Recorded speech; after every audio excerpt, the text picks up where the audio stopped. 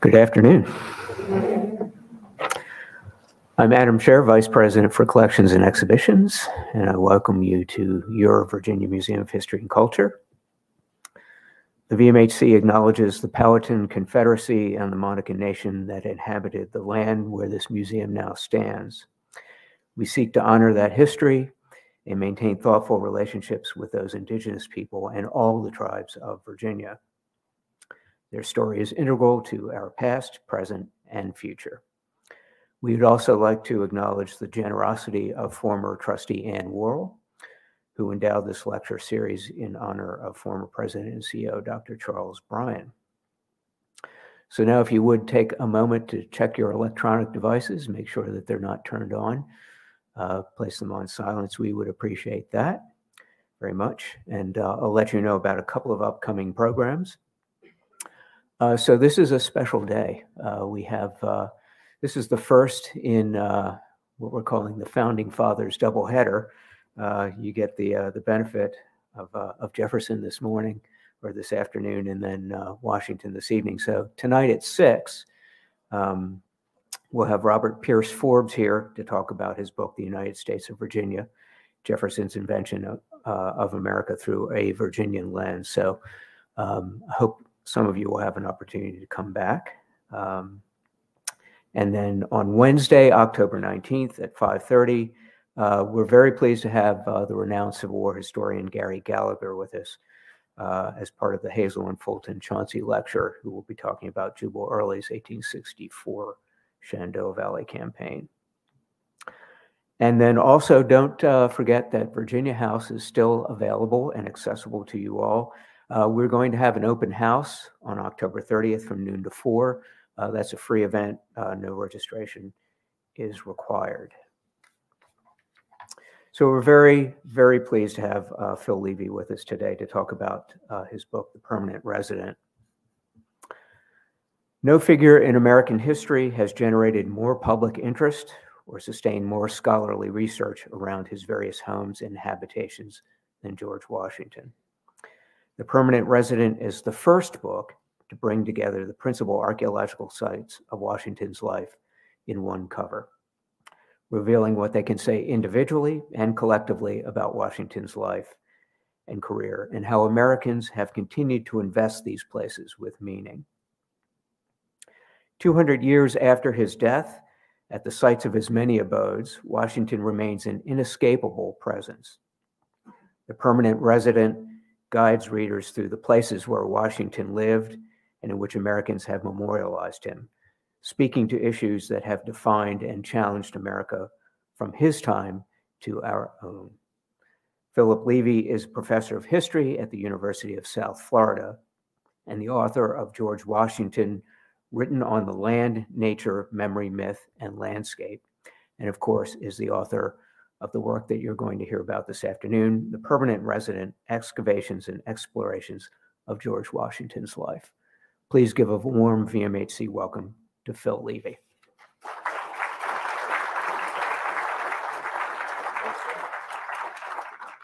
Thanks for that introduction. Thank everyone for coming out on this gray day. I think it's still gray out, right? Thanks for being interested in this. Thank you also, Graham, for setting this up. I'm looking forward to talking with you all. I have a lot of slides, a lot of images to share with you, and a lot to say about this, obviously. I'm going to hope I can get it all done in a short period of time, so I think we'll be okay. I want to call attention to the cover. This is a little point of pride, but that's a painting of mine that they used for the cover of the book.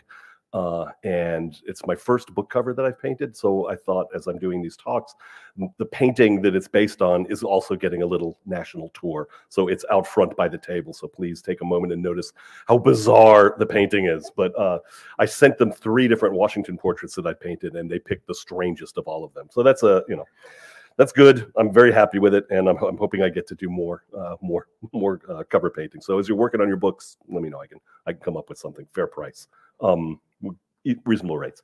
So let's talk about Washington and his life and the places of his life. I come at this topic with years and years of work on this. My work began in the early 2002, working on George Washington's Ferry Farm, doing history and excavation there. I've written 2 books about that site and the way that site has resonated over time.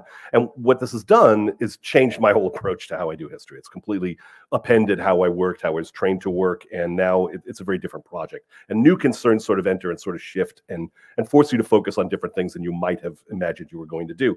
When we first started this project, I didn't know that the cherry tree was going to become a dominant force in my life, but it has been. I've written quite a bit about it. I have another essay coming out soon that looks at the cherry tree. There was one that sat at Ferry Farm until like 1958 or so when a storm knocked it down.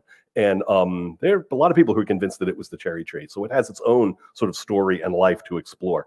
So I want to kind of bring a couple of ideas into play before I get into some of the meat and potatoes of the sites and the places I want to talk about. I'm going to take you through 4 different places associated with Washington. I'm going to pass over Mount Vernon because that's the best known. I want to look at some of the ones that are a little less well known and that tease out some different things, some different aspects of the idea of historical reconstruction, recreation. I want to focus on that because from an archaeological standpoint, one of the biggest achievements you can do with an archaeology site is get enough data to be able to rebuild. And rebuilding is a whole thing into itself. It's a really fascinating project, a fascinating set of issues about people interacting with the past.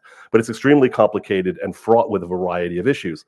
So I want to focus on that because we're going to look at 4 different versions of reconstruction, 4 different issues that come into building one of these things so that we can look at things that come from the 18th century and things that come from later and how they interplay. So I want to give you some basic, a basic conceptual framework to sort of think about this. So we'll do a little theoretical stuff up front, get some terms defined to kind of make sense of the place, so to speak, that I'm operating in and I'm going to take you to, give you a different way to think about historical sites. So let's start with 3 different concepts. The past, I think, is a fairly straightforward concept, a thing we can understand. It doesn't exist. It's not tangible. You can't touch it. You can't go there. You can't visit it. It's over. It happened. It doesn't change because it doesn't exist. It just is in the past. It has happened. But it's not completely inaccessible to us. Obviously, we here have an interest in it. Many other people do. Everyone has an interest in their own past or their family's past to some extent or another. And there are many different pathways that we take to get to the past, to get to understand the past. I'm going to look at 2 of them. The 2 obviously are history and memory. And I want to talk first about history because history is a confusing term. You know, you'd think with the English language having as many words as it does, we would have a high degree of precision in our terminology, in our language. And in the end, we don't. We use the word history very sloppily. We use it to mean the past in many cases. But it also really is better understood as an avenue, a process for understanding the past, an ongoing discussion. So does history change? Of course it does, all the time. Because as new historians and new people come in, new questions are asked, and we're talking about things differently. The past is out there, but history itself will always be changing because it's an ongoing written discussion. Change is a fluid element in what we call history, and it's a research-based project. It's always about data. It's always about bringing streams of data in. And as the field has grown, more streams of data have entered it. Art history becomes really just history after a while. Historians work with art just as much as art historians do. Material culture is another space. Archaeology is a space. I'm putting it under this umbrella for the moment because it's research-based. So it's going to be about information, research, and changeability. New information, new angles, new questions will change what we understand, will change the scholarship and the consensus. Memory, on the other hand, is a completely different project. Memory is about freezing things in time. Now, many scholars have broken memory down into many subcomponents, which some are better than others. Some of those breakdowns are better than others. We don't have to worry about that so much for now. But we can think of memory, in contrast to history, as being the unchanging. Memory is the things we know in our bones, the things we get from our parents, the things we get from our family, our traditions, what some might call heritage. David Lowenthal writes about this, what we think of as heritage, the received. Memories project is about fighting change. It's about continuity. It's about keeping things locked. So the 2 are very different. It's very important that we not value judge them one better than the other. Both play roles and they're implicated in one another. This is sort of a complicated point, but I'll just say it and move on from it. But the things I'm going to show you demonstrate the degree to which these things are implicated in one another. It is memory, that concern, that interest, that familial, that might drive someone to do history. Likewise, the findings of history inform what people practicing memory are doing. So these things become intertwined. The one is implicated in the other. And recent scholarship, people are thinking more about the way they interact rather than trying to sort of separate them and act as if one is better than the other. So when we talk about memory and history coming together, historical sites are perfect places for that. Because the memory project is that emotional passion. It's the people dressing up in the costume and sort of wanting to touch something and getting an imaginative, emotional experience. Whereas the history is the thing that goes into telling you what the clothes would look like in the first place. So there's an interplay. This is one of the sites we're going to talk about. There are 4 that I want to walk through. Each are different forms of reconstruction. So we're looking at, as we go from the upper left, the George Washington Birthplace Memorial House in Westmoreland County, Virginia. To the right of that is the George Washington home, or the Washington home at Ferry Farm outside of Fredericksburg. At the bottom left is the one you are least likely to have seen, which is the Bush Hill House, sometimes called the Washington House, in Barbados, outside of Bridgetown in Barbados. And at the bottom right, some of you might recognize, is the President's House in Philadelphia. So each of these are a version of rebuilt. So I want to go through some different forms of rebuilding and the way each of these play out different models of rebuilding. And I want to say one thing about Washington in this. Washington, as the book talks about, it's an important point to keep in mind. One of the things that has kept me working on Washington for so many projects is that I'll tell students when we talk about this that there is no issue in American history that doesn't have some Washington angle. Washington plays a role in absolutely everything. He's invoked in almost every discussion. He's brought up in almost every debate. There's always some way that someone is invoking Washington in a discussion. So Washington as an 18th century figure is fascinating. But for me, Washington as this figure of memory, this figure that can be invoked over and over again, is equally fascinating. And my work has been very interested in the interplay between the two, how they work sort of together. And as a result, Washington sites are sort of perfect for this kind of game of memory and history, and reconstruction then plays a role in this. So let's talk about the birthplace site. The birthplace site's been foremost in my mind this summer because we just did a new project there, which I'll end this little section by talking about briefly. So Washington's born 1732. He was born on February 11th, as you all know. We celebrate it now on February 22nd, but that's because of a calendar change during his life. In his life, he always thought of his birthday as being February 11th. But he was born in Westmoreland County in a home that was owned by his father, probably built by his father. And then the family left by the time he was 3, and he went back on occasion, but not often. It wasn't really a central part in his life. It's there, but it's not central. He moved around quite a bit. And for the birthplace site, he sort of falls out after a while. He sort of becomes less important figure, although his shadow, the fact of his birth, is what gets the land preserved in the first place. When we view the site outside of the commemorative side, the remembering Washington and his birth, and say, well, what do we have source-wise? It gets very thin. We have a few documents from Augustine Washington about the building of the home, but not much to go on. And we start to have maps. There's one map from 1810, but it's in private hands, Washington Descendants. A nice map, but I don't use it too often. This is one that the Park Service owns, done by Samuel Lampkin, who's a local surveyor. And what's happening is George Corbin Washington, Washington's great-grandnephew, is in the process of selling the land in 1813, sort of ending the family tie with this piece of land that had begun in 1661. The Washingtons at this point sort of leave the land. And he has the land surveyed as part of the sale. And if my pointer, I guess I can use, yes, this is gonna, I'm not sure if the mouse works. No, it doesn't. Okay, so, sorry, let's use this. So right here is where the birthplace was. So Washington was born up on this little neck of land. This map refers to this area right there. It's hard to see as Good Point. Later it'll be called Burned House Point, but that's because of a memory project. But it's known as Good Point at the time. So you'll notice that it doesn't make any indication at all as to where Washington was born.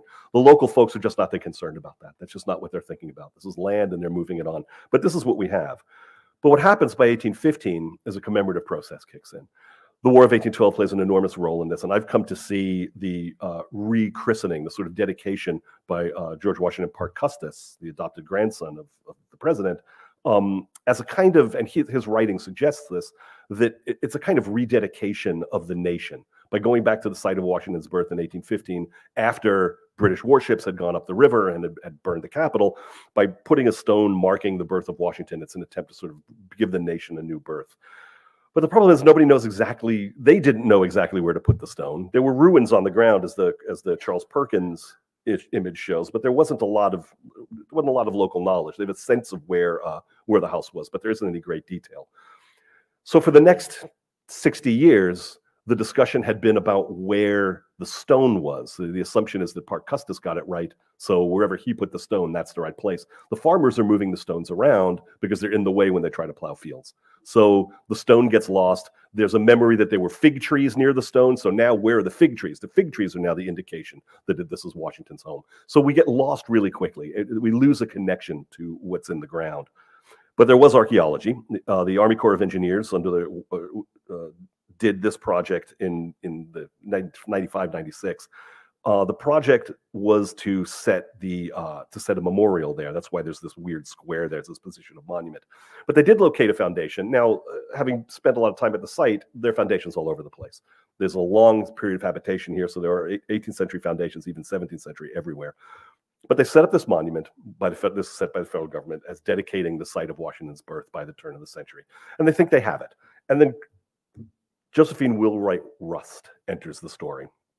She pulls together something called the Wakefield National Memorial Association. A word about the word Wakefield. I'm sort of hoping it gets banished, but it's a tricky fight, or recontextualized. There had been a long tradition in the 20th century of referring to the place as Wakefield. The name appears in the 1760s. Augustine Washington, it doesn't mean anything to them. They don't name their home. That generation of Washingtons did not name their homes. It's just the home place. But the name comes up. It had been attributed to Augustine Washington Jr., George's older brother. But my research in the records shows that he died before that name was in use. And it's actually Anne Eilert Washington who uses that name the most. And she lived there, his widow, who lived there for about 10 years, uses that name extensively in her correspondences. And then when she died, the name vanished. So Wakefield is really her name. So if you want to use it, which if we do, it's fine. We need to recognize that it's hers, that it doesn't come from Augustine Washington Jr., and it has a very short life. It's pegged very tightly to her. But they love the name Wakefield, and they use the name Wakefield all the time. So she creates, Josephine Wheelwright Rust, creates this commemorative group, and they pull together money, and they want to build a commemorative home. Now, they have that archaeology, they have that site, but that site is really quite sketchy. It's hard to understand, and it's very small. But she does have a house in her mind, and this is her grandmother's home in Richmond County, and in King George County. And she spent time here as a child. She has very fond childhood memories of it, and this is her inspiration for building a Washington home. She also, her architects also look at places like Gunston Hall and draw on that. And what they build is a very nice replica of a very elite mid-18th century gentry home, made in brick. Notice that Twyford is clapboard, but they go for brick in this because surely George would have been born in an elegant brick home.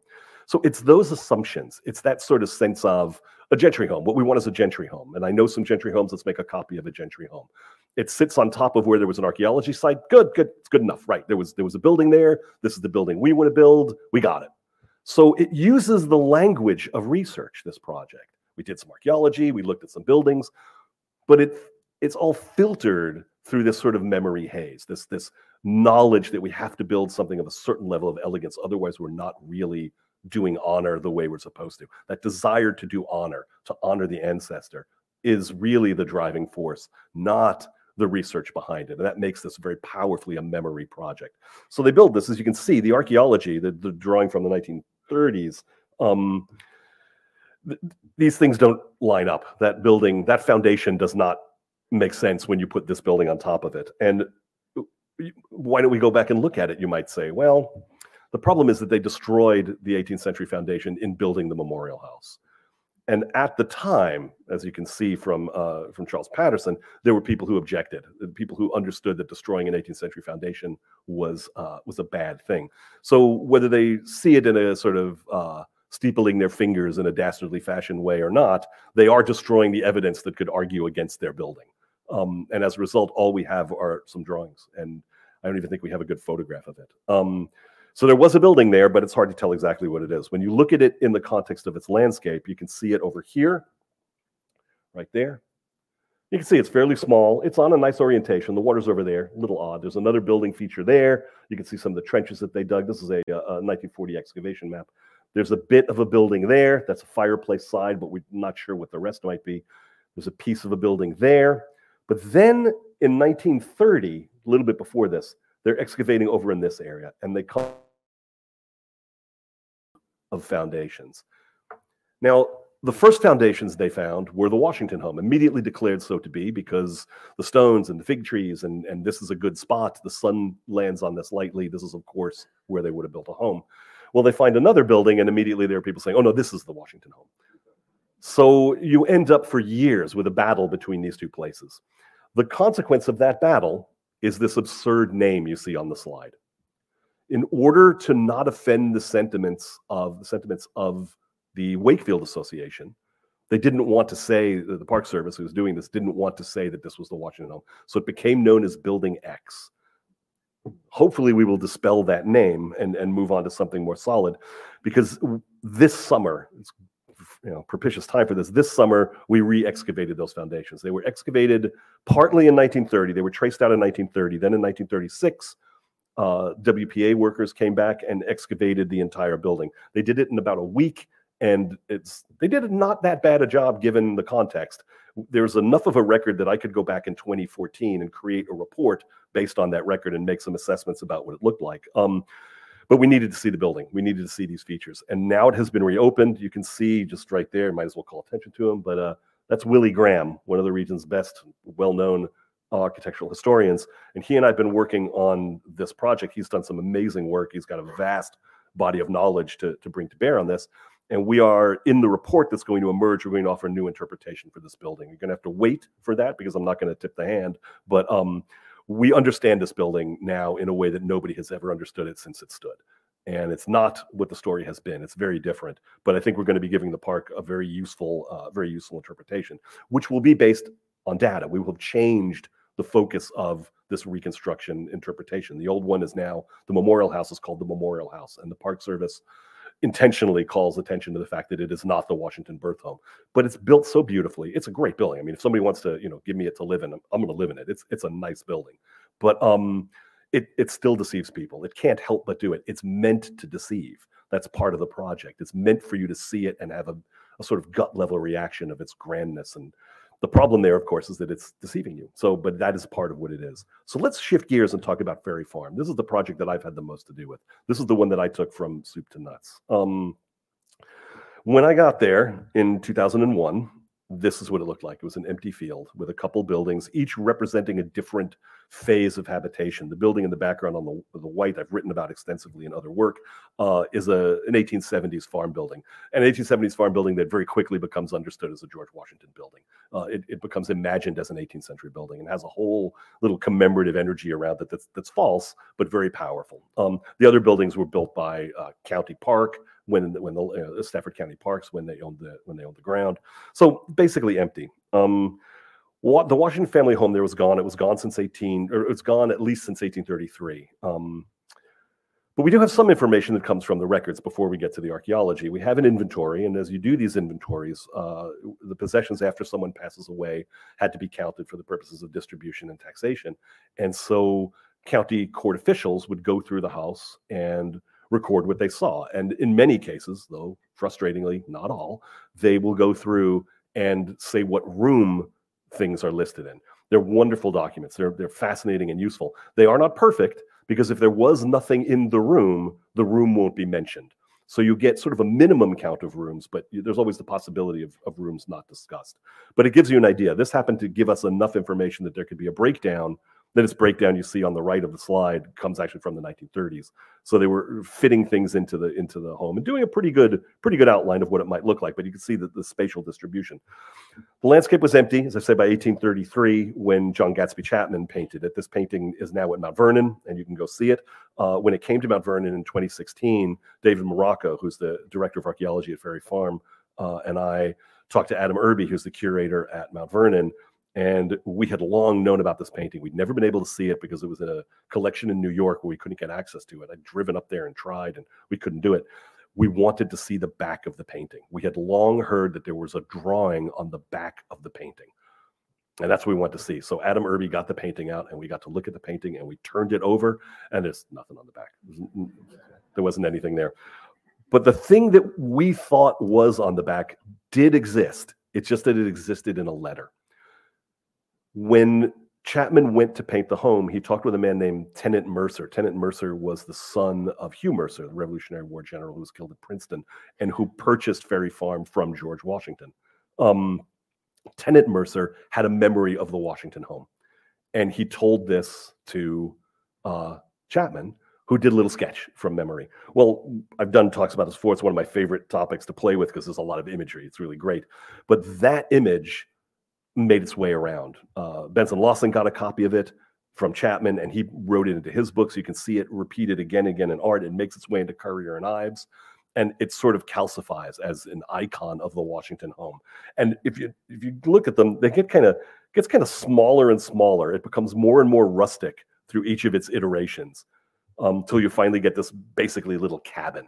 And this becomes the icon. I had, when we did the announcement of findings in 2008, after we had found the foundations of the home, and National Geographic did a whole big thing, and we were sort of, got great national press around this. I started getting emails from people saying, I can help you. I know what the Washington home looked like. And they were great. I have a collection of these images that people sent. And one of them was from someone who said, my mother painted that house. She knew that house well enough that she could paint it. And he sent me a photograph of the painting. And you see where this is going, right? It's this. It's set on a different landscape, but it's this house. So the Currier and Ives image really fixed in people's minds. It became what people understood the building to be, to the point where people just thought it was it. The first time we get a real glimpse at it, though, is through the archaeology. And it's a wonderful site and a frustrating site. David Morocco says this site breaks people. It's a difficult site. It's not just the rocks that break you. It had been heavily used. There was a lot of activity, a lot of habitation in the same area. So in many ways, even though it's a rural site, because it's in the countryside, it's really more like an urban site because it has continued occupation on top of it. When we get to the president's house, like in Philadelphia, you'll see what I mean by urban occupation. People continue to live in it and make changes. The X that you see sort of in the ground this is a Civil War trench. So the Union soldiers who are sleeping on this ground finally realized that you needed to have a small trench up to kind of, keep bullets from you should anything happen. Nothing happens, but they built this trench here. And it turns ever so slightly. They hit this rock, which is certainly a piece of the Washington Home Foundation. They didn't know it, but there it was. They hit it, and there's a slight jog in the trench. Just like, they're digging away, and they hit that and go, right, that's more than my job's worth. We're going to work around that thing. So that's sort of left in place. But this is archaeology. We've left that. But there's that stone.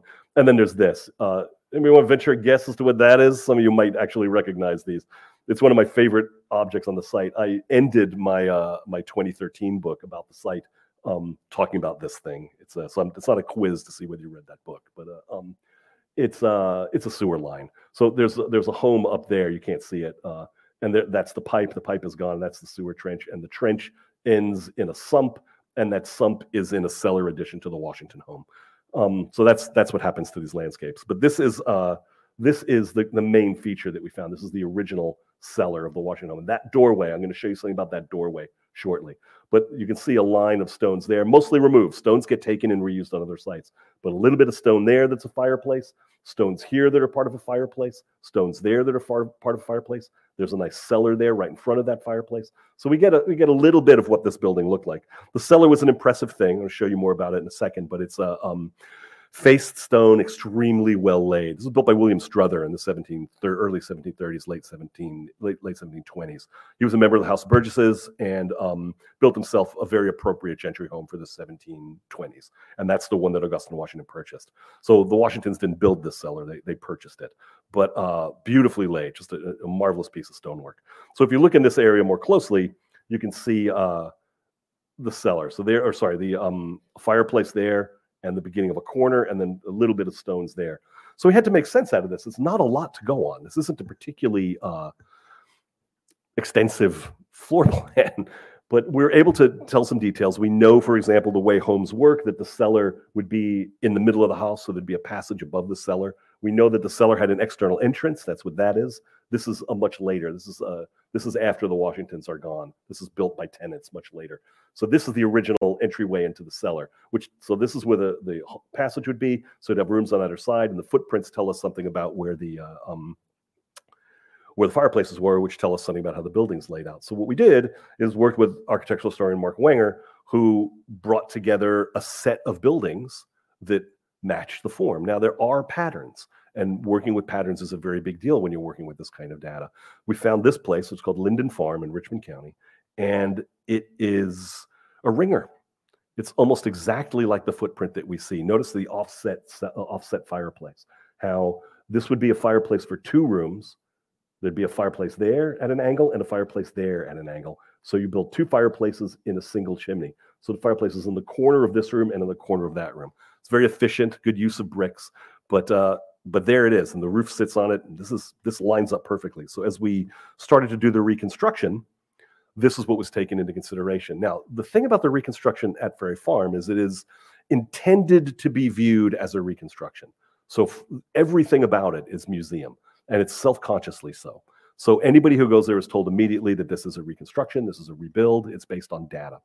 There's no desire, no attempt to create any deception whatsoever. And in fact, I think we're all very proud of the work that went into it, but also the complicated system that was used to preserve the archaeological resource while building on top of it. And I have to say, when I first envisioned the rebuild, I assumed we would go 15 feet back and not, sort of preserve the resource and go 15 feet back and not touch it.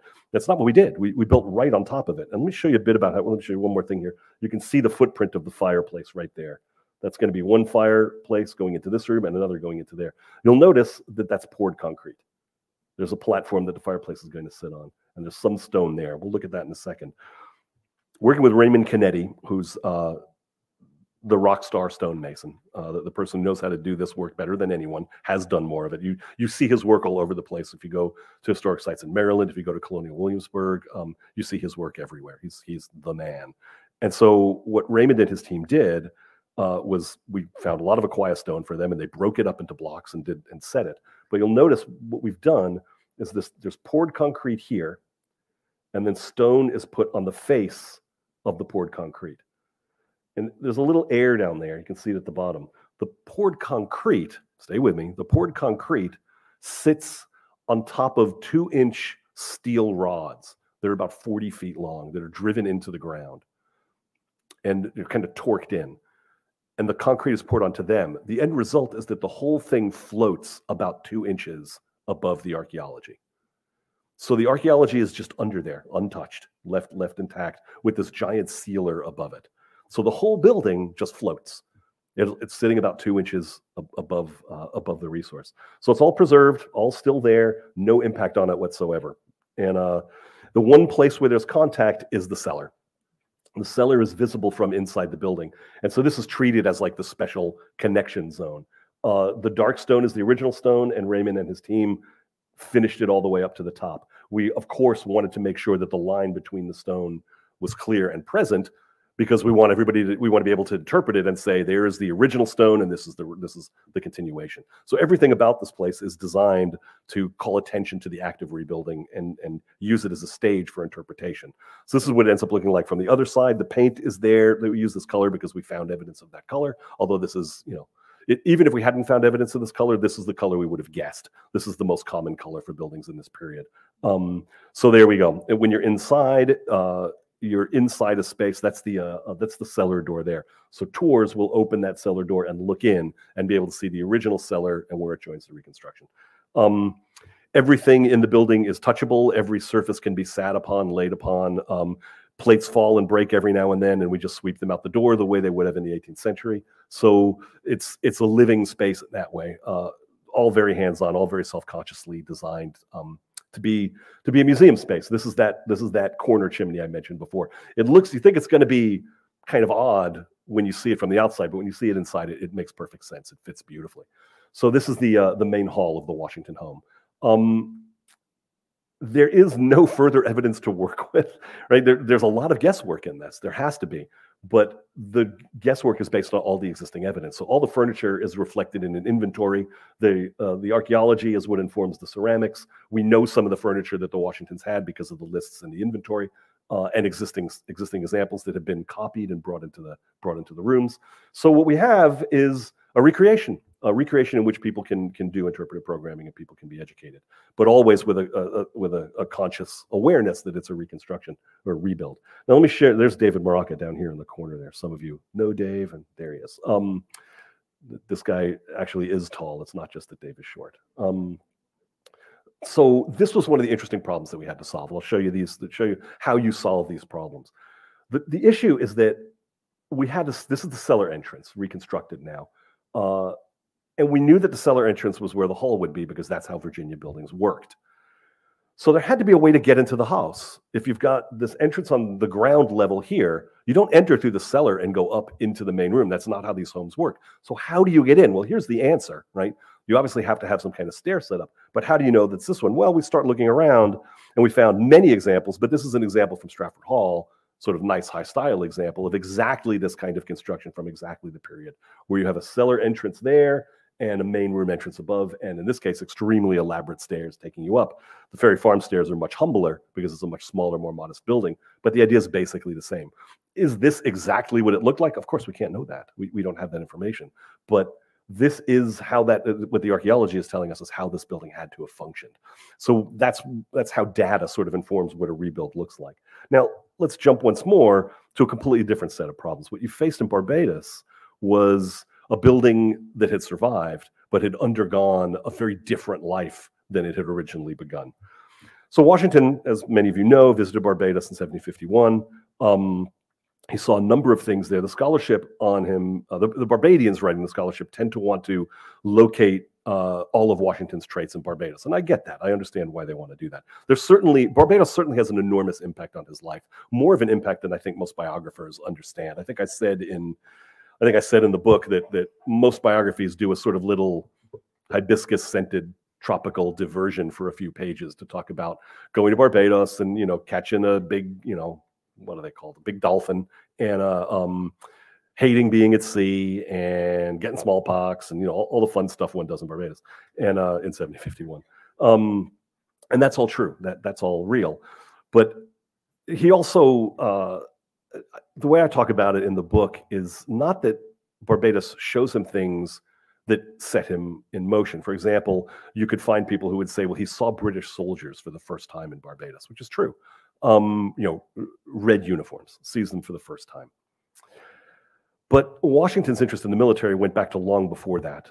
He has a book about the Duke of Schomberg, who's a sort of 17th century action hero. And Washington has that book when he's like 14 years old and is trading it with a cousin. So we know that he's reading Military Tales of Glory very young. So some of this stuff is earlier set. However, it is the first time he sees British troops, and he's also seeing forts at a level that he never saw before when he was there. I think there are several things that really resonate with him, one of which I'm going to write later on, so I won't go into it. But there are several things that have an effect on him. And one of the things that's most interesting is landholding.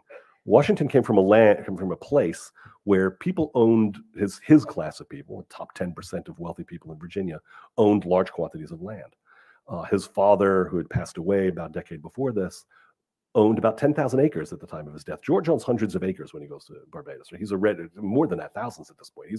He's already been acquiring land. He acquired land through his father's will. They own hundreds and hundreds of acres, people of his class. That's what they're used to. What he saw on Barbados, and he wrote about it in his journal, which UVA did a recent new publication for. That's a fabulous edition. You should take a look at it. What he sees are people who are staggeringly wealthy to his eye, people who have much more wealth through sugar than what he or anybody around him was able to get through tobacco, especially people who live on the northern neck of Virginia. If you're on the Rappahannock, tobacco is not going to produce the kind of wealth that it would produce on the York or the James, but it does produce some wealth. But these people have wealth that's well beyond anything that he's used to. And the largest land holding he sees is about 700 acres. He meets people who are wealthier than he is, who have 300 acres. And the way he writes about it in his journal, he's clearly processing this. Like this is not what he expected to see. He's equated wealth with vast acreage. Barbados, as you might imagine, is small. And the land goes into sugar, which is highly profitable. You don't need hundreds and hundreds of acres to be extremely wealthy. So he's hobnobbing with a class of people who are wealthier than what he knows from home, but own less land. And that's one of the things that's absolutely in his head and sort of fascinates him. But there are other things as well that sort of shape him and affect him. One of the things that I talked about in the book that I think is most important is that the British Empire becomes real to him in visiting Barbados, and I'll give you one simple example for why. There's a piece of white salt glaze stoneware that was excavated at the Bush Hill site, the home that he rented. It's right in the period. It's 1750s ceramic. And although there were not a lot of, the excavation did not yield a lot of material, it's a very small excavation done in 1999 by Colonial Williamsburg. They did find some stuff, and one of the things they found were these fragments of white salt glaze stoneware. Those fragments of white salt glaze stoneware have a pattern on the edge that is exactly the same as what we found at Ferry Farm.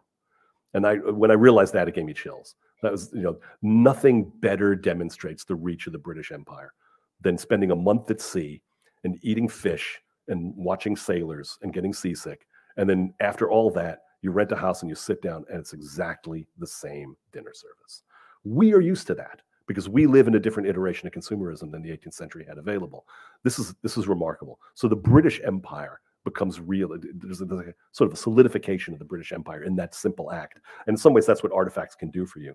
But this is the land that he saw. This is looking southward from just behind Drax Hall, very famous site on Barbados that people visit. I went at it the wrong way. You're supposed to go to the front. I just took a dirt road up the back and ended up in the backyard.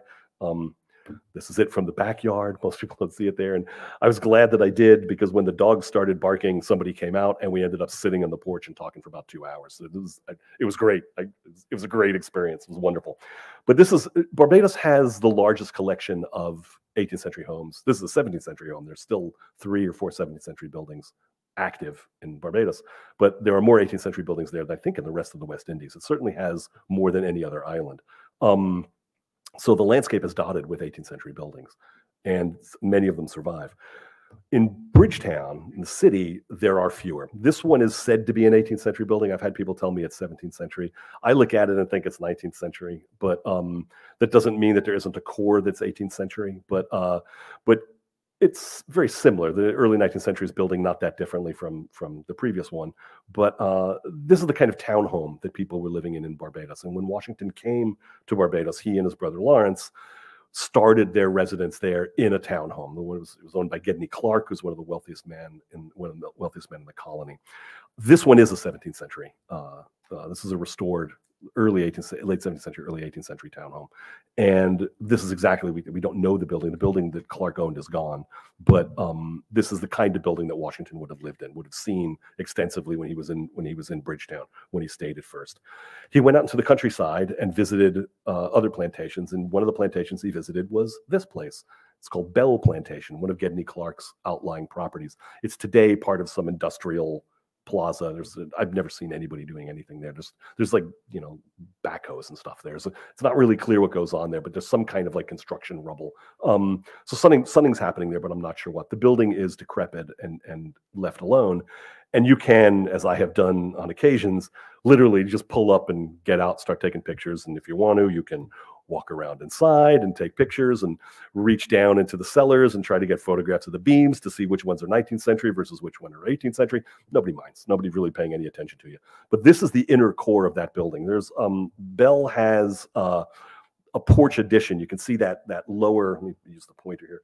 This is all later, right? And that's later. So you can see almost nothing of 18th century here, but inside there's an 18th century core. And when you go inside of it, there it is. So when you're inside this long rectangular space, I'm fairly certain that Washington was in this space. And let me give you one more detail about this. We know from the records that Washington got smallpox while he was visiting the Clark household. One of the daughters was ill with smallpox. He went and had dinner, and 3 days later, he has smallpox. And he spends pretty much the whole month of November lying in bed, sick.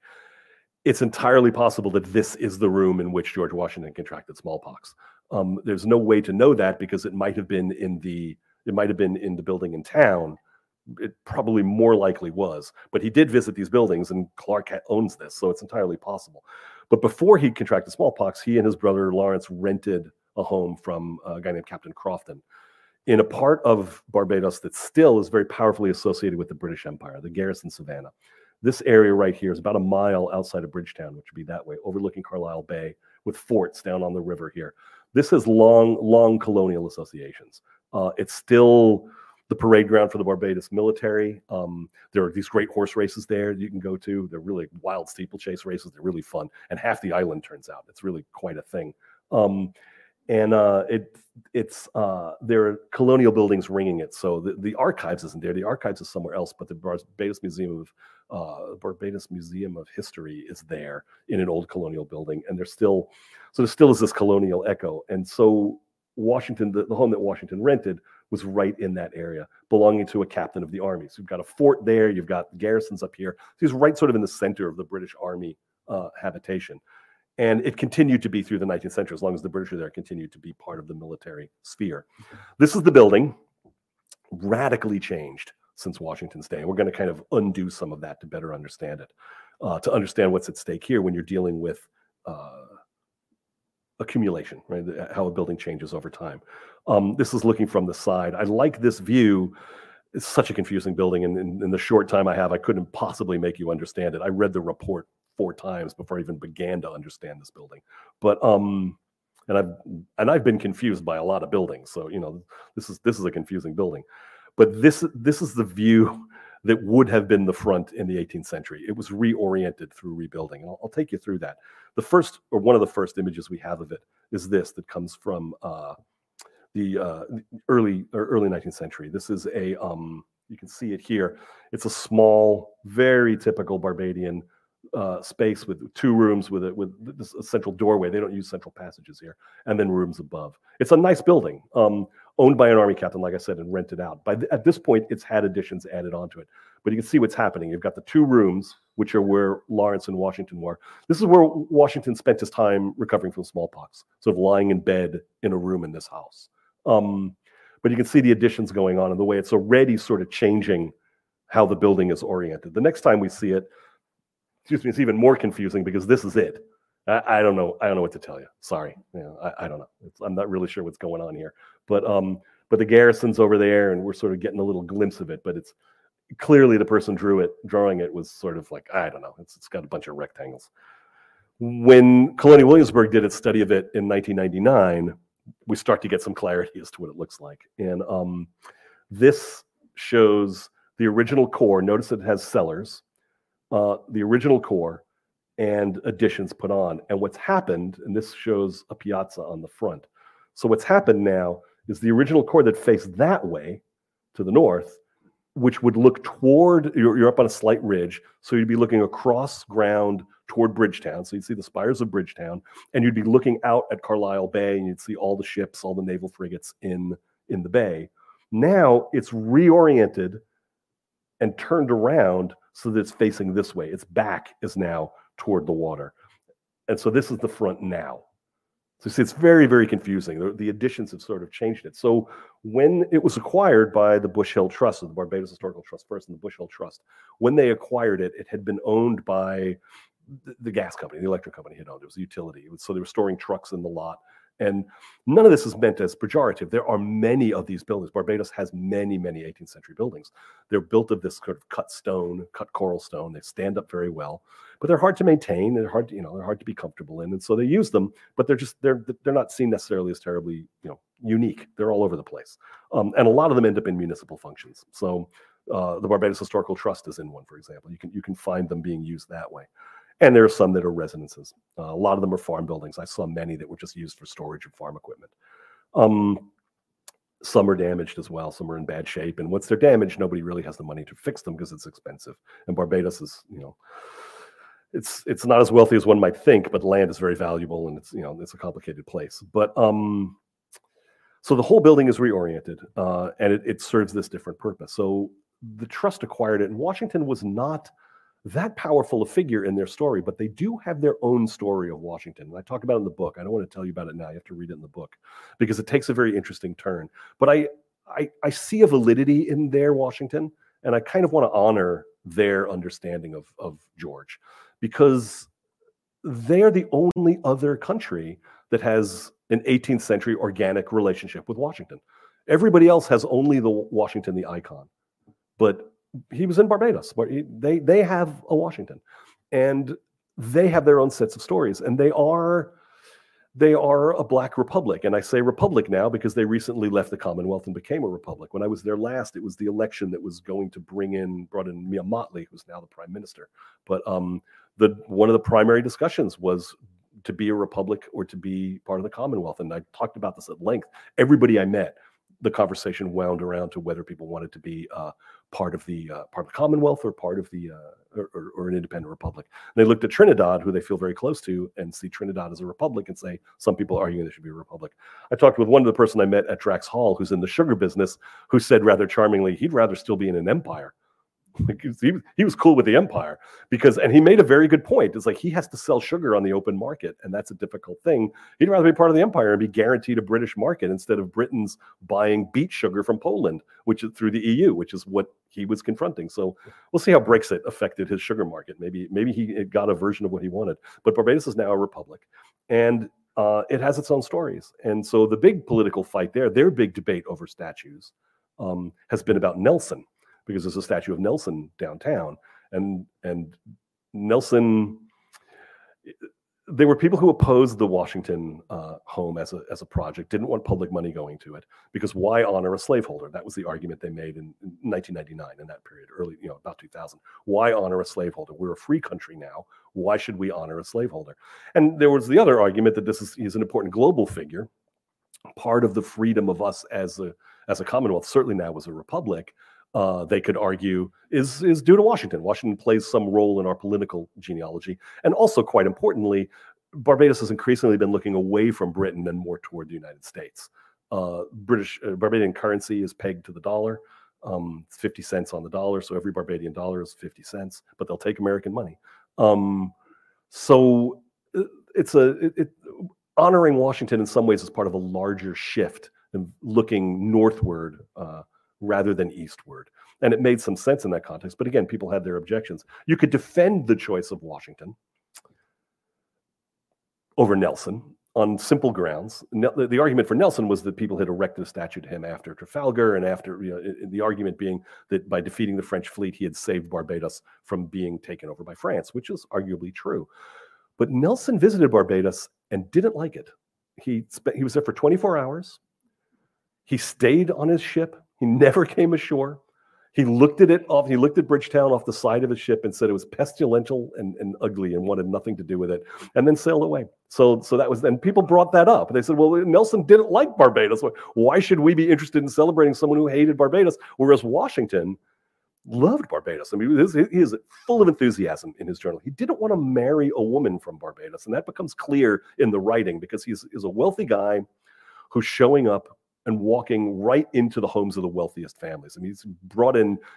They get there because of a Fairfax connection. Gedney Clark's sister is married to Fairfax in Virginia. So, like, they're well-connected people. So he walks right into a really wealthy home, and they're trotting him around. He's 19 years old, and everybody's scrubbing up their eligible daughters and perfuming them and pushing them in front of these wealthy guys. Maybe there'll be a marriage here, and he's not interested in them. And he talks about how he says that he doesn't like the way they speak. They sound too much like they're enslaved people.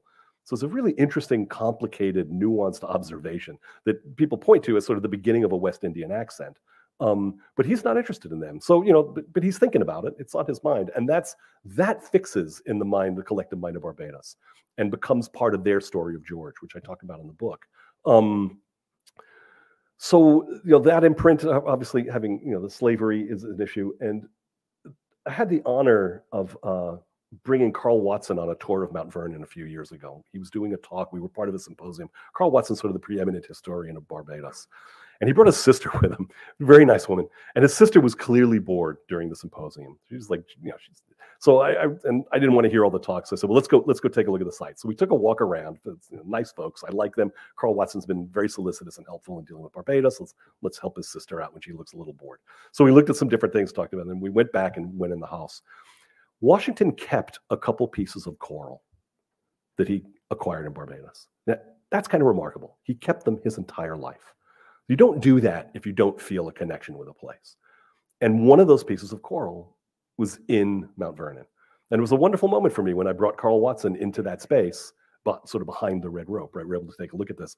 And there's this piece of Barbadian coral, and here's like the preeminent historian of Barbados. And it's kind of a wonderful, synergy. He understood the implication, understood the symbolism. So, this person from Barbados looking at this object from Barbados in Washington's home. So it was a fun connection. When you go inside the home, and he's been very much involved in this reconstruction and this rebuild.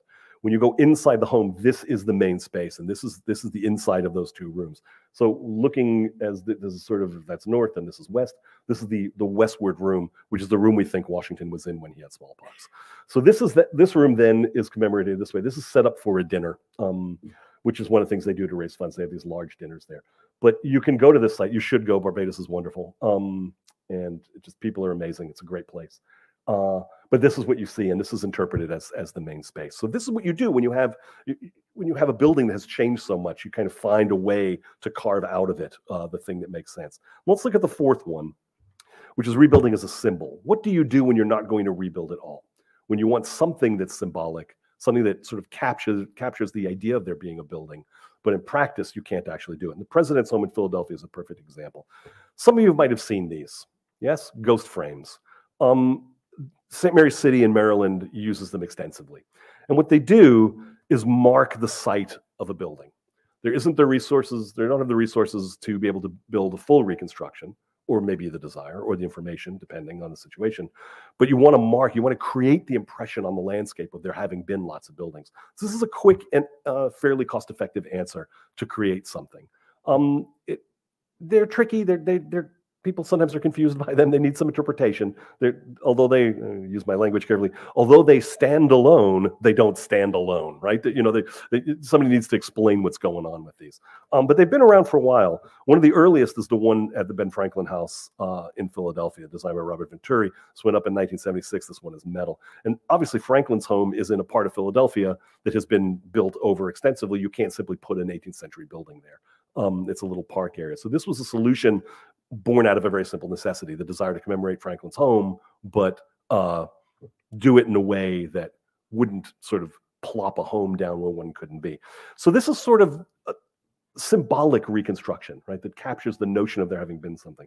Well, the president's home didn't survive. It didn't. Washington was only he was there for his presidency for much of it. Obviously, the first 2 years were in New York, but first 2 months really. But the early phase. But then they moved to Philadelphia. They were building a home for the president, but neither he nor Adams liked it, and it didn't really stick.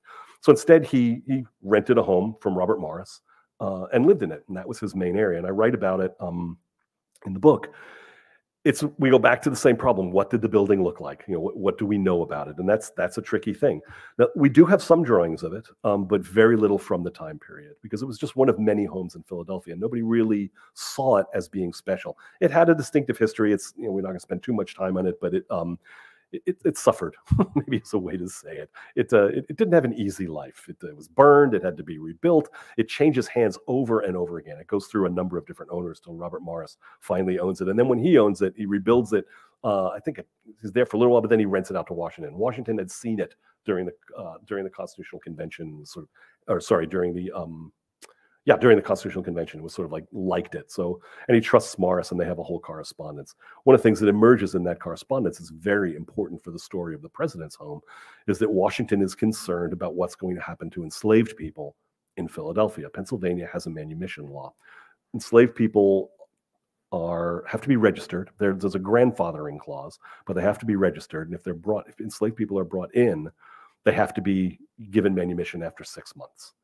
So Washington was concerned about what this would mean. And there was an incident that happened, a court case that happened with a man from Alexandria who had his enslaved people taken from him by Quakers in Philadelphia. And he was infuriated and wrote a screed that was posted on walls in Alexandria. It was written in the Virginia Gazette, and then it was printed out. And Washington got a hold of this and was like, what is this? So he's making these arrangements to go live in Philadelphia, and he writes to Morris. It's like, what's this? What's going to happen when I get to Philadelphia? And there's a real concern about this. So this is in his mind. He's thinking about what's going to happen to enslaved people once he gets to a place where slavery is not really the law, very much on his mind. And that bears on what happens to the home. That's what I talk about in my chapter in the book. But we have these drawings that give us a bit of an idea. We have some lot prints, so we get a sense of what the lot looks like. This is when the house was burned. Edward Lawler is a local historian of Philadelphia who did extensive work on this in the early 2000s, wrote 2 great articles in the Pennsylvania Magazine of History, and really outlined, did wonderful work pulling this together. And we all owe him a great debt for that. But this is one of the maps that shows the lot. So Washington's going to be living on this lot. We have a later drawing that shows the front of the building right before it gets demolished. Now, if you've been to Philadelphia, if you know this area, it's between 5th and 6th on Market Street, what was called High Street then. It's a busy area, and it doesn't look at all as it did in the 18th century. So this area is going to undergo a radical transformation. So, and the building had already undergone several changes. It had become a store. I think there's like a manufactory there for a while, like inside the 18th century building. So it's got an interesting life. And then it finally is demolished, so that by the time we get to the second half of the 19th century, it looks like this. And the blue arrow is pointing to the lot that Washington lived on. So there's nothing now resembling the 18th century. It's all gone, to the point where we can look at photographs from the early 20th century. This is the lot of the president's house. So if you go back here, that view and this view are the same. So extensive rebuilding, a radical rethinking of what that space is and what that space can do. The Park Service transformed it. The Park Service got rid of these buildings around the time of the bicentennial and replaced it with sort of an open area. And then there was the plan to rebuild the Liberty Bell Center. Some of you might have been there and seen it, this sort of new building for the Liberty Bell. And that's a wonderful project. And but the problem is that it involved building on the site of the president's home.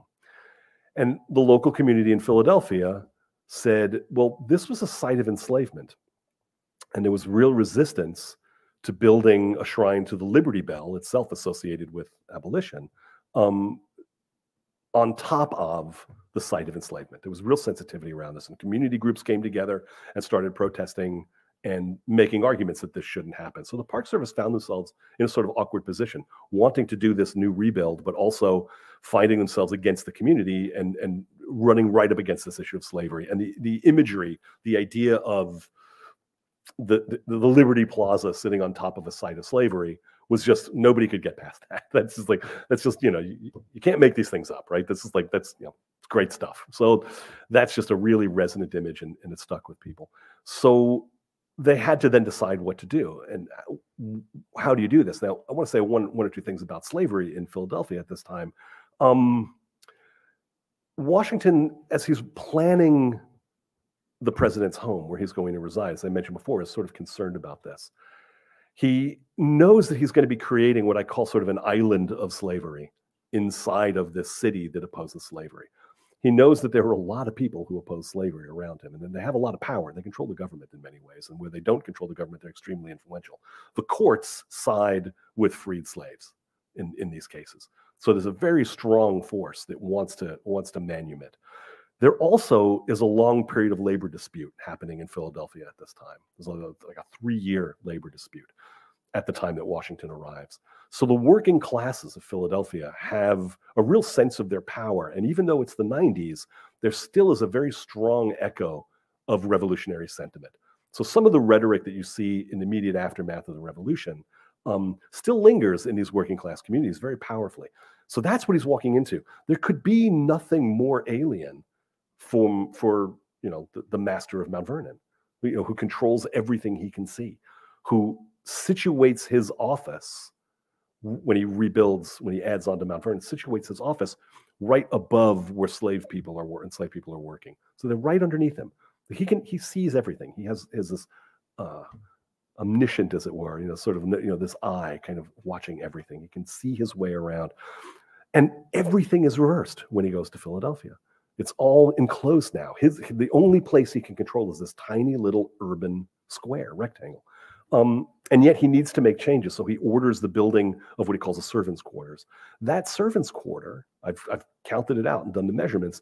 That servants' quarter is the same dimensions as the new slave quarters that he was building in Mount Vernon in the same period. So the two things are happening at the same time. So he's clearly looking at his domestic architecture of the plantation, and bringing pieces of it into Philadelphia where it's alien and unfamiliar. He makes a series of changes in the land too that are really interesting. I'm going to get to those when I'm going to show you another map.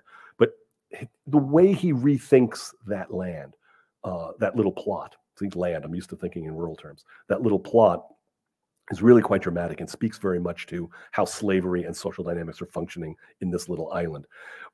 The Park Service, when I was going to work with their artifacts, what the rangers there told me, and they're great folks, and they did great work, but they said there were no artifacts that linked directly to the Washington occupancy. And they're right, there aren't. There are things that occupy, there are objects that exist in that period, but they don't necessarily tie to the Washington occupancy. So the interpretation doesn't focus on the Washington, on much to do with Washington himself. The occupant, what you'll see when I show you the photographs of it, the interpretation focuses more on the enslaved people there, because rather famously, Ona Judge, who was a maid of the family, managed to steal her freedom during this time period and she could walk out the door into a world that was ready to sort of help her. And there are associations in the free black community, there's labor unrest, there's a whole world of disruption going on. And the enslaved people that Washington brought from Virginia were not unaware of this, and she makes use of it. She's able to sort of, claim her freedom by simply walking away into a network that eventually got her up to New Hampshire.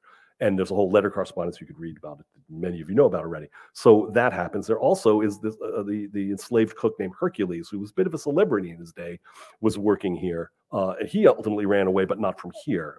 He claimed his freedom back from Mount Vernon.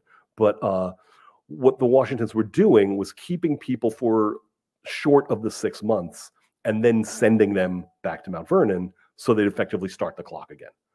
It's an odd move. It's obviously, and people see it as mean-spirited, and understandably why, but it's an odd move in some ways to my mind, because all you have to do is send them to a place where slavery is legal, which in this moment is New Jersey.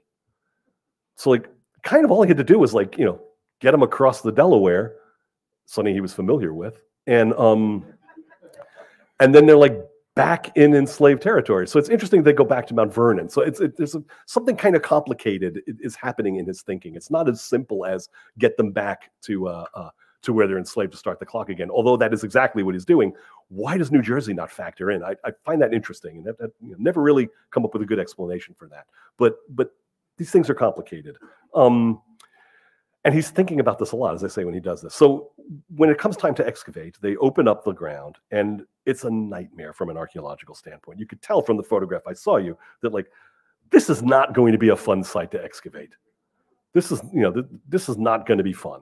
And you will be very lucky to find 18th century remnants in this. There's just going to be a lot of later stuff.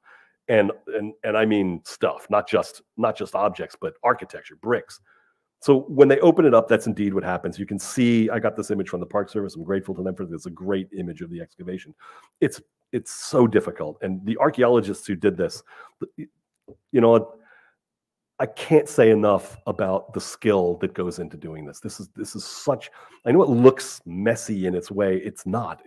They're dealing with an incredibly difficult situation. Plus, they were digging it with a measure of protest, right? People were watching them and were concerned about it. Incredibly high-skilled excavation to get this. And frustrating because the site itself is so complicated. But you can see the 19th century walls, but there are little pieces here and there. They ultimately build the Liberty Bell Plaza, right? They build the new building. They can't rebuild because it's not what the plan is, not what people want. So what they build is a partial reconstruction. They build an invocation of the home. If you're not pleased with it, don't worry. there are a lot of people that are not pleased with it. There are a lot of people that find this to be a very strange reconstruction, but it's in the tradition of these partial reconstructions. There was one out in Wolstenholme, there's the ghost frames. And although it focuses on slavery, that's its main topic, focusing on people like Ona Judge and Hercules and the life of the enslaved in this little island of slavery in this Republic of Freedom, right? Those contradictions are very much part of, if they're contradictions, right? If they're not symbiotic. But those issues, the interplay of slavery and freedom is very much what the interpretation at this site is dedicated to. And the architecture is sort of ancillary. It's a platform. It's not meant to do more than just sort of mark it out as a separate place. But there's something important to know here. I'll show you another photograph of looking down. So when you go, there's a glass enclosure, and you look down onto the footers. And you can see here, again, it's really difficult. It's difficult when you're there. Imagine trying to just look at a photograph. Well, I don't have to tell you to imagine looking at a photograph. You're looking at a photograph. This is a window that Washington had added. It's called the bow window, and he has it added on the back. And there's all sorts of stuff about how it becomes part of the presidency. It's the beginning of the Oval Office in some people's eyes. It's this very important architectural addition. And there it is in this reconstructed model, and there is the footer for it in the ground against the 19th century wall. So this is 19th century, but there is an 18th century fragment. And here's another piece of, there we have one of the walls, and there's right there, that's an 18th century wall, right there. So we've got, do we see the bow in here? I don't think we do. The bow is over in here and there. So we're looking down into this area. Now let me show you a map and then I'll make my point. We're looking at this area right there. From the house to the yard to the woodlot there is sort of sealed off. There's a passageway there. There's possibly an underground passageway there. Washington put his office right here, right above the baking, right above the bathing room, right there. This is the servants' hall he had built. So on the second floor, he pitches his office, not in the main home. So his special private place is right up there. What I argue, looking at this lot and understanding the movement and looking at the correspondence, because he's very concerned, he's writing back and forth about where things are going to be stored. This back door becomes an area of great concern. There's a worry that people can take things from inside the work areas, silver plate, stuff like that, teapots, and just walk out with them. This idea of just walking out, it's just alien to Washington.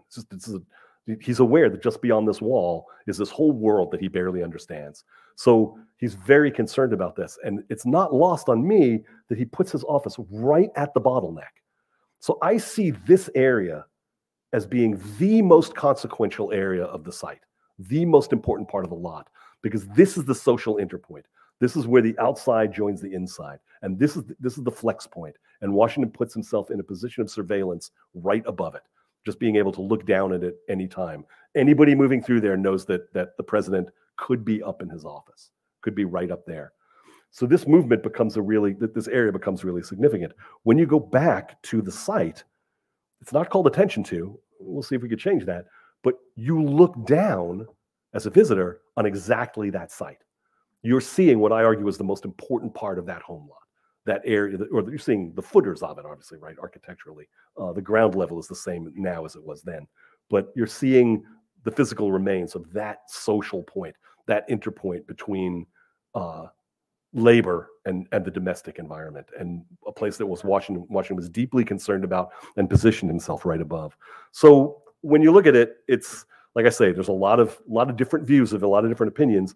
But what do you do with symbol? How can you work with symbol? I think the Park Service has pushed the idea of symbol further than most people had before. So I think we end up with something very interesting and a fascinating platform. So I'll stop there. Obviously, a lot of people to thank. I've gotten in the habit of these thank you slides. It's a kind of a good way to quickly thank so many people who went into making this work possible. This stuff is always collaborative, and so many people contribute by giving me access to collections and so on and so on. So let me stop there. I got through my 4. Took a little long, but I got through my 4. There's a microphone, so I can take questions, and I think we have time for those. So please feel free to ask me anything on this theme you're interested in, or let me know what you want to know that I didn't address. The microphone will make its way around. Oh yeah, you can clap, sure.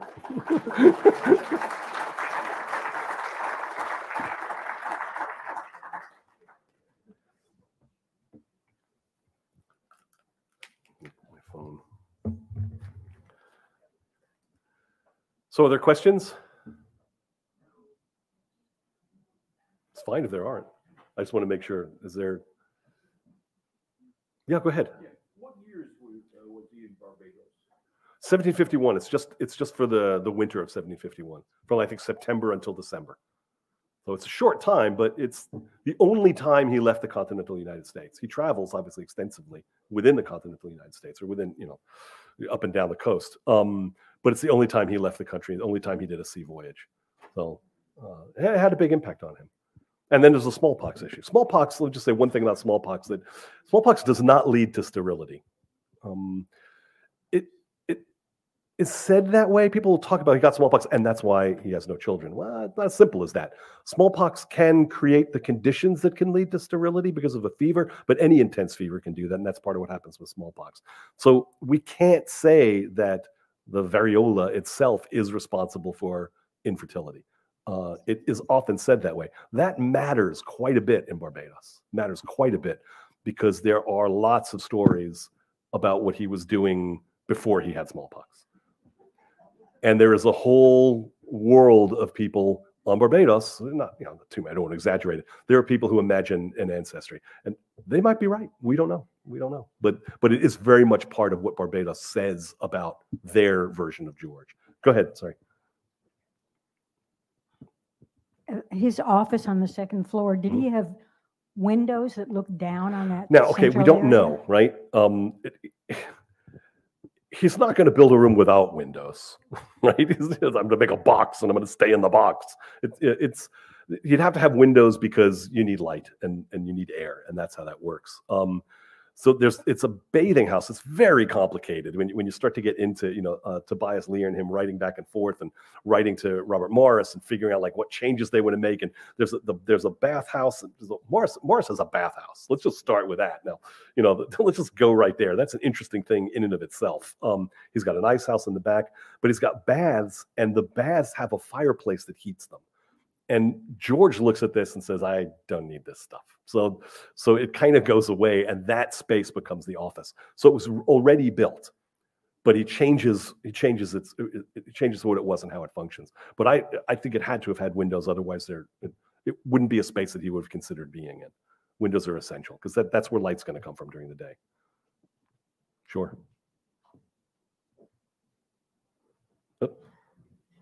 God, you are right in the darkest part of the room. How'd you manage that?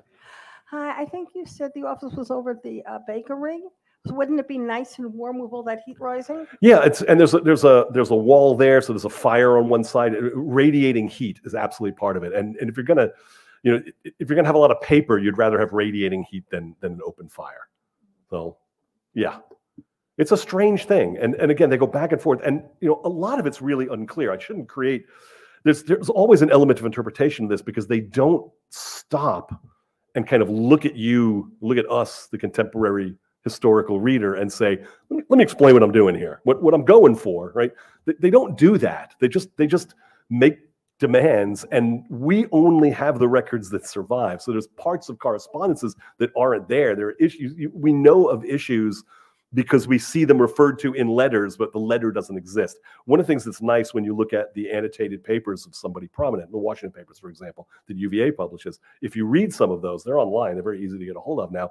Read the annotations, read the notes for each letter, because what they did, with their skill, their time working with that collection, lets them say, all right, this comment refers to this other letter, or the letter he's referring to is one that we don't have. So they're able to sort of fill the gaps in, at least that way. So there's a lot of imprecision for this. Like I say, Lawler did a very good job sort of putting together some of this stuff, and he creates the basis that we work off of. But it's very good reads of evidence. It's just that, I would love to see these things. I mean, one of the things we always have said with archaeology sites, back when I was in grad school working on a 17th century site, we always used to say that, 1 hour here with a camera and a pad and a pen, and I would know more about this place than I'll know in 15 years of excavation. It's just, that's just the way it works. We're working with shadows. Are there more? All right. Well, if we're done, thank you very much. I'll see you outside, and thanks for coming out.